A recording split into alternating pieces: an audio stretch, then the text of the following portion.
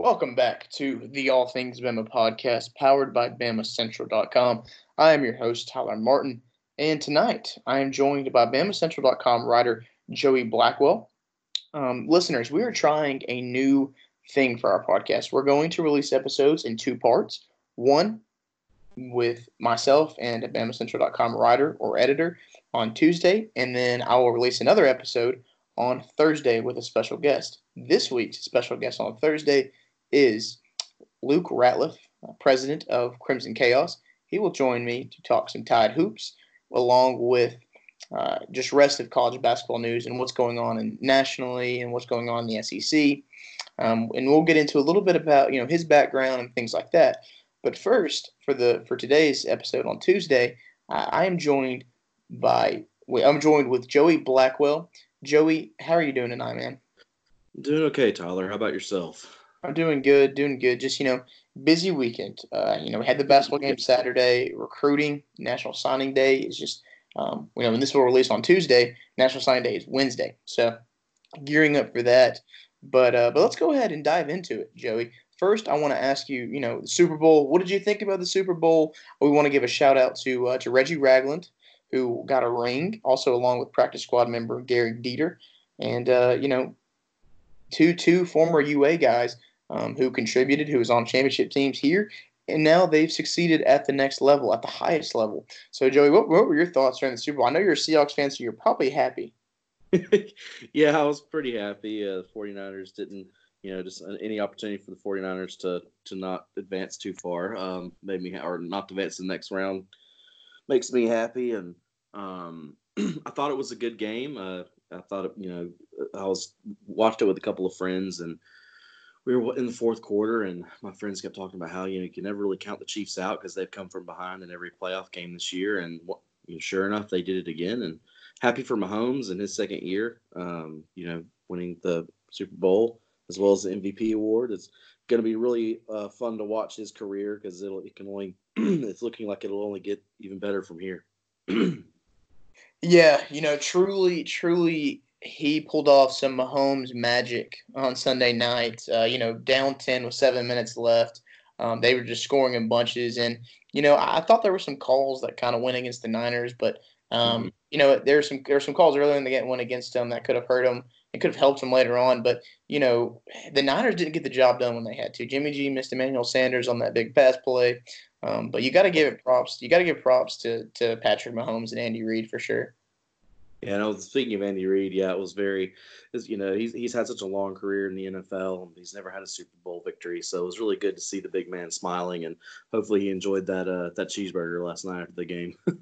But the Alabama twist on this, though, makes it, the Chiefs winning makes it 8 consecutive seasons. The Alabama Crimson Tide has had an active member on the Super Bowl winning roster. So that's it. That's an impressive feat to just the machine and factory Nick Saban is producing with these NFL players. But Joey, let's go ahead and get into it. Let's get into the bad news before we get into any good news.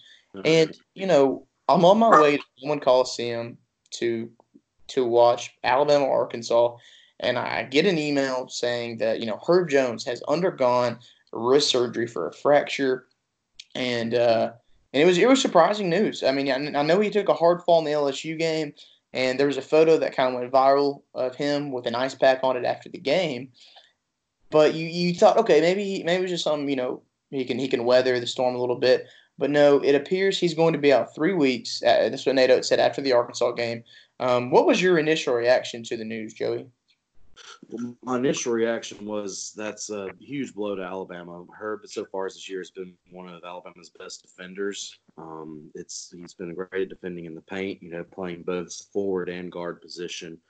I believe he's also ranked second on the team in rebounds, the 120, and especially in a game like LSU, they really needed him to perform with the domination of the glass that LSU had on them.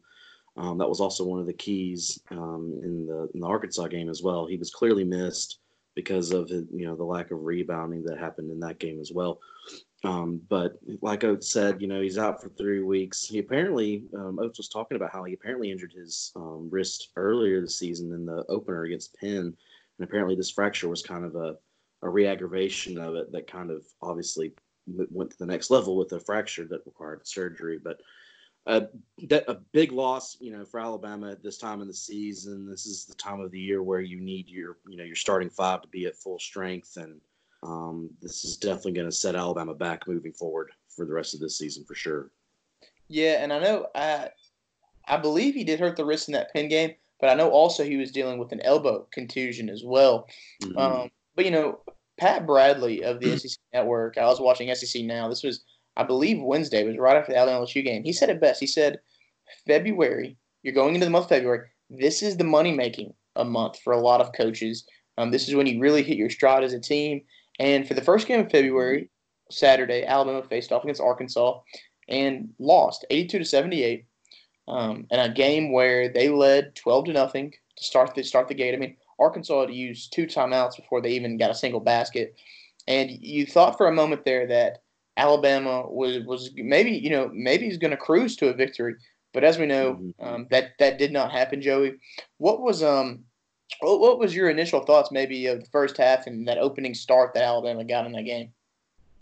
Well, if we're talking purely about the first half, I thought Alabama played really well in the first 4 minutes. Nate Oates really has kind of reiterated and ingrained in his players they need to play well for the first 4 minutes and the last 4 minutes of each half. I thought they did really well, at least in those first 4 minutes. but unfortunately for Alabama, they kind of slacked off. Arkansas was really good on the glass, just like LSU was. I believe they out-rebounded them on the whole game. They out-rebounded them. Let's see.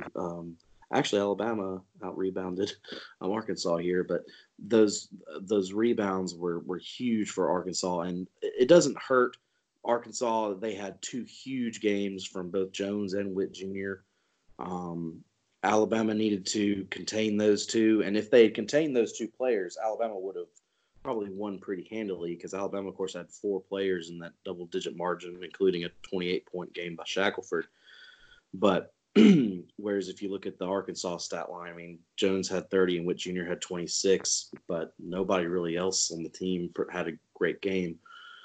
But I think that also, once again, kind of goes back to Herb Jones. Herb Jones has been the solid defender this year, along with Alex Reese, and having Herb Jones out is definitely hurting this team right now. Yeah, I love what Javian Davis said after the game. He's like, Herb is an everything guy. He does it all. You're like, Herb's. He's diving on the floor for a loose ball. He's crashing the board for a rebound. He's doing the little things that you have to do in order to win. And I would obviously assume, and I would think that Herb would have covered Mason Jones for most of the game. And now Mason Jones is obviously one of the SEC's best scorers. He's top 3 in scoring in the league, and he's very efficient. I mean, he's 50. He hit 10 of his 20 field goals, and he's 4 of 7 from beyond the arc. You would imagine that Herb would have been on him, and Herb probably would have, put an extra hand in his face, or contested some of those shots, and maybe he doesn't get 30. Maybe he only gets 25, and Alabama wins that one. Maybe something like that. Now, some of the shots down the stretch that Witt Jr. was hitting, I mean, it was kind of crazy. I mean, he was hitting 20-footers, turnaround jump shots. He was 11 of 19, and it was just, I don't know. From the Alabama standpoint, I can see where it's frustrating when you've got a hand in his face, because I mean, Javian Davis had the was covering him for a lot of the times, and I mean, Witt Jr. would put one move on him, and bang, he would hit a little jumper from the mid-range jumper, and then just to go on with that, Arkansas, they didn't hit a lot of their threes. They were only 6 of 16, but they hit the threes they needed to hit that were they were timely. And one that I'm thinking of was when Alabama cut it to 1 with about a minute and a half or something left, and it was Harris. Jalen Harris hit one in the corner that extended the lead to 4 and really put the nail in the coffin. And, that was just a lapse on defense. I mean, he was wide open. And you know what? Nate Oates, that was probably the most distraught I've seen him after a game this season, because his face was just reeked with disappointment and a little bit of anger too. Well, Oates is probably starting to get a little desperate in that he's been limited with a roster. Going into the season, he was already limited with the roster with Javon Quinterly not being eligible, with Juwan Gary and James Rojas all being ineligible, all being hurt. And then now, of course, you have Beetle Bolden's been sick with that gastrointestinal illness. You have, of course, now you have Herb is out. Um, I believe it was Hawkins. Was it Hawkins? Yeah, Hawkins has had the flu, so he hasn't been available. So Alabama's been limited to seven players or 8 players the past few games, and that's really not helped them in the final 4 minutes of the first and second half. And that these players are getting gassed just because there's it's hard enough to play with 8 or 9 like they have been, but playing with 7 players and having to constantly rotate them in and out and get them all a lot of minutes is definitely starting to weaken them. Ken Palm. Ken Palm has a luck statistic. Listeners, you've probably heard of it. Alabama ranks 327th out of 353 Division I teams. This category takes into account the deviation between a team's actual winning percentage and what one would expect from a game-by-game efficiency. Essentially, a team involved in a lot of close games should not win or lose all of them. Those that do will be viewed as lucky or unlucky. So Alabama is one of the most unlucky teams this season, and it's honestly a program that's been kind of marred by that the last few seasons. Whether it be injury, and Alabama's about to face Tennessee, and Tennessee they're in need of a huge win. I mean, they just got the doors beat off them by Mississippi State, and the big man for them, one of their centers, Yurvos Plazic. I mean, I can't even pronounce his name right. I'm sorry, I probably butchered that.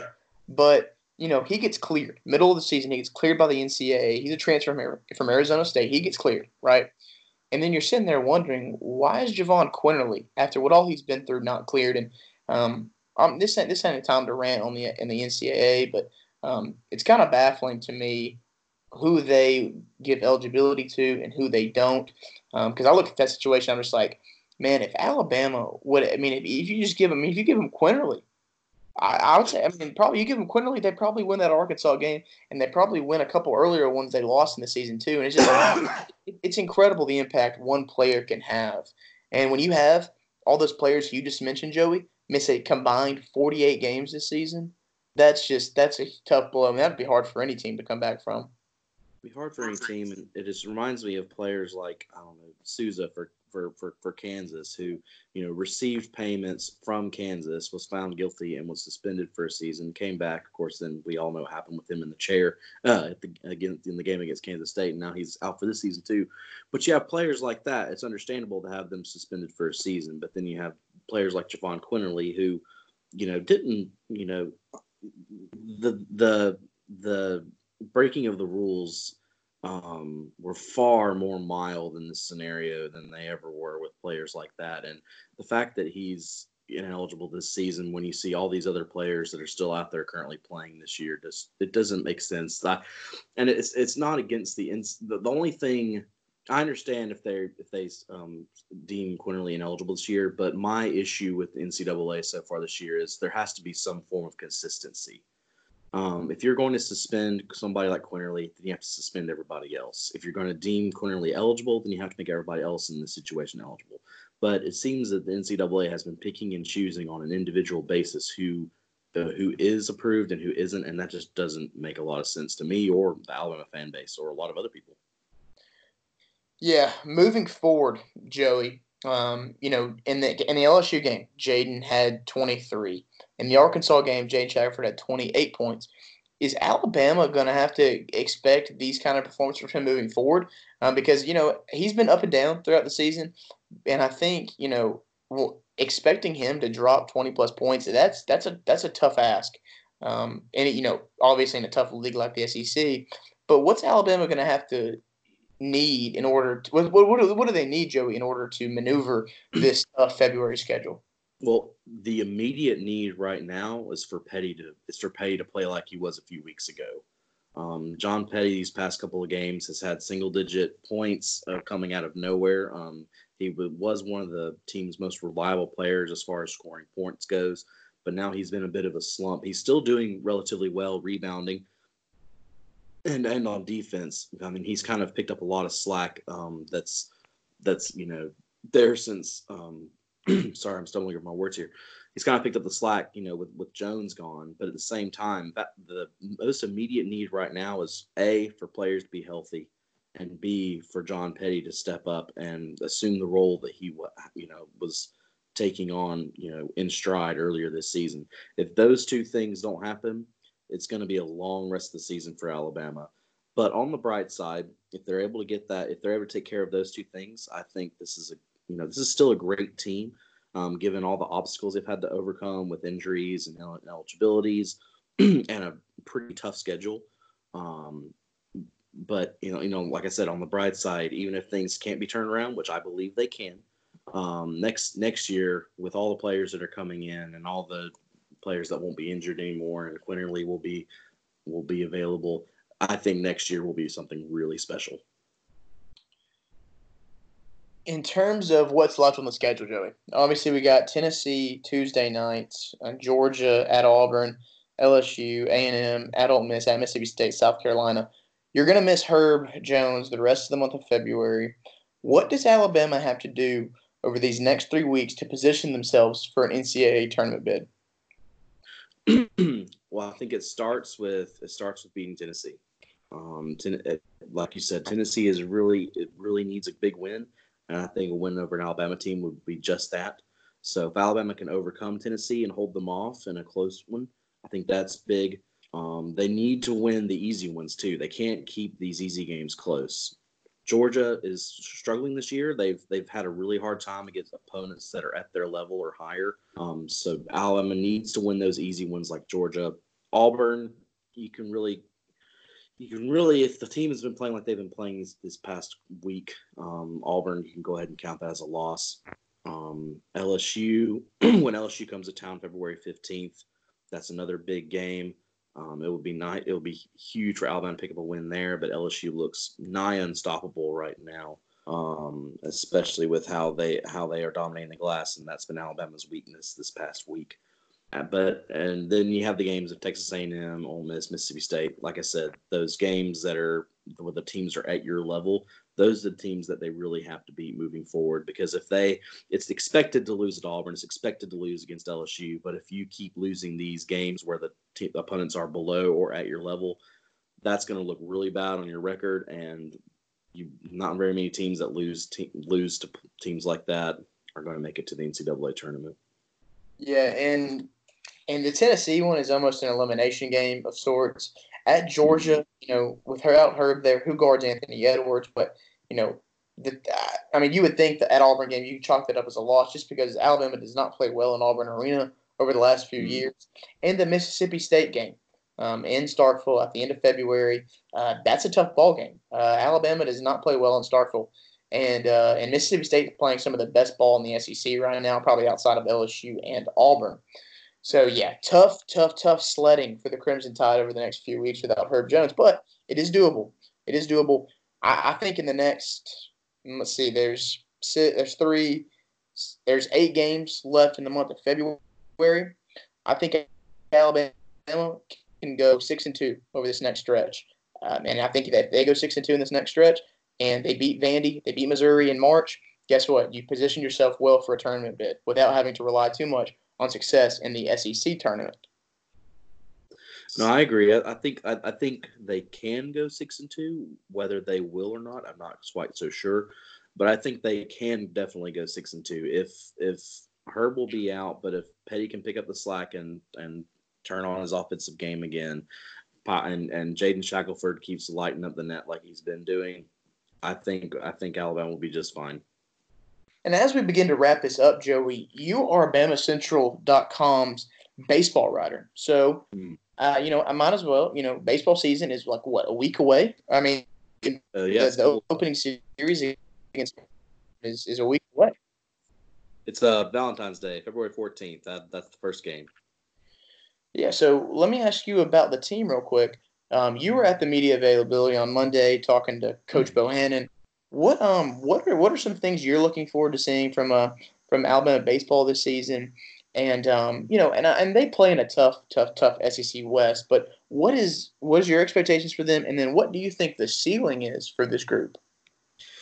Well, you talked to Coach Bo today, and he's very excited about his offensive firepower and his fielding. Alabama has a lot of returners coming back that were key players last year that have only improved since last season. Alabama, of course, went 30-26 last year. I think this team, the one issue that's probably caused some problems is their pitching and their rotation. A lot of young players this year. Coach Bo was quick to point out today, which is a pretty startling fact, that on their entire pitching roster, they only have a combined 2 SEC wins from previous years. So that's a pretty big stat line right there. That's kind of glaring at you if you're looking at their pitching and their rotation. So I expect this team to do similar to what they did last year. They came out of the gate really strong in non-conference play, did really well. But, as Coach Bo was talking about today, it's really hard to perform in a conference when, 7 or 8 of the teams are in the top 15, top 20 in the country. And the SEC is a really competitive conference. Arguably, it's the most competitive. SEC baseball is arguably the most competitive of the sports. When you have teams like Vanderbilt and teams like LSU, you have some great ball clubs. And talking to Coach Bo, he's very excited. I talked to him today about what he projects their win count to be and where he sees them. He's very confident that they'll make the SEC tournament. Me personally, I think they'll improve on the record of last year. I think they'll more be like a 36-20 team. I think they'll be able to pick up some of those close SEC wins that they dropped last year.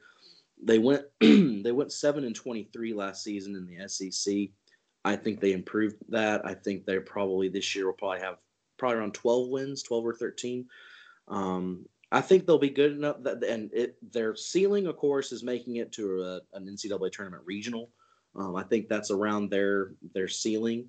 But I think they can definitely make it to the SEC tournament this year, especially when you have a team like Missouri that's still ineligible this season. Alabama got unlucky last year, and there was that one slot in 13th that they ended up losing a tiebreaker to not make it to Hoover last year. But like I said, ceiling, I think they're NCAA regional team. Bottom, of course, they finished 13th again, but definitely an improvement. But it will have to kind of wait and see how these young pitchers perform. They signed 5, I believe it was 5 pitchers. Our freshmen that come in this 2020-2021 recruiting class. So we'll just have to wait and see how they perform. One of their great pitchers is Jake Eddington. He was the number 1 overall player in the state of Missouri. So it's not like all these pitchers, are completely, still wet behind the ears. You do have some really solid pitchers coming in, but I think pitching is the biggest concern, and it'll be interesting to see how they can perform in non-conference play. Yeah, I remember, before I started covering out athletics at BamaCentral and my time with Tuscaloosa News, my brief time as an intern with them, covering some football and some prep sports. As a student at Alabama, I would keep tabs on the baseball team. And I remember I was at a game last season when Arkansas came to town. It was a Saturday game, Joey. You were probably there covering it. And Alabama won 10-0. And Arkansas was one of the best teams in the country. But on that Saturday, and I know your Friday guy is probably your best guy. Saturday, obviously, second best guy. And Alabama won that game 10-0. And I believe it was without Sam Prater as well, one of the best players Alabama has, and because he was hurt. And just a big win for them. And I remember there was some buzz going around saying, there was the young stars are really performing that day. And it's like, man, a glimpse into what next year could look like, getting a big win like that. And that was just a little bit of a snapshot into what 2020 is hopefully going to look like for the Crimson Tide. Agreed. Exactly. That was going to be my next point. Sam Prater is a huge leader on this team. He's only a redshirt sophomore, but he only played 6 games last year before he went out with a season-ending elbow injury. But Sam Prater is the heart and soul of this team. It's been great watching him in spring camp, playing next to his teammates. You can tell he's kind of the jokester of the group, but it's going to be I believe in those 6 games he had already hit. I can't remember the exact home run count, but I think going in through those 6 games he was leading the team in home runs. I won't say the number because I can't remember what exactly it was. But he's got a great bat. He's got great leadership capabilities, which you love to see in a catcher. And having him come back, and if he can stay healthy this season, he'll be a huge returner for Alabama going forward. Yeah, well, I know you're covering the baseball team, but it's gonna. I think it's gonna be an exciting year because only a few only 13 SEC wins over the last 2 seasons. Really, I mean, Brad is gonna. I believe he's gonna have this team good. I'm buying into the hype, and you'll have us covered all season on Absolutely. BamaCentral.com. And Joey, thanks again for coming on. And look forward to your baseball coverage. Anytime, man. Thank you so much for having me. I appreciate it. Awesome. Well, thank you guys for listening. And as always, keep reading on BamaCentral.com. Have a great day.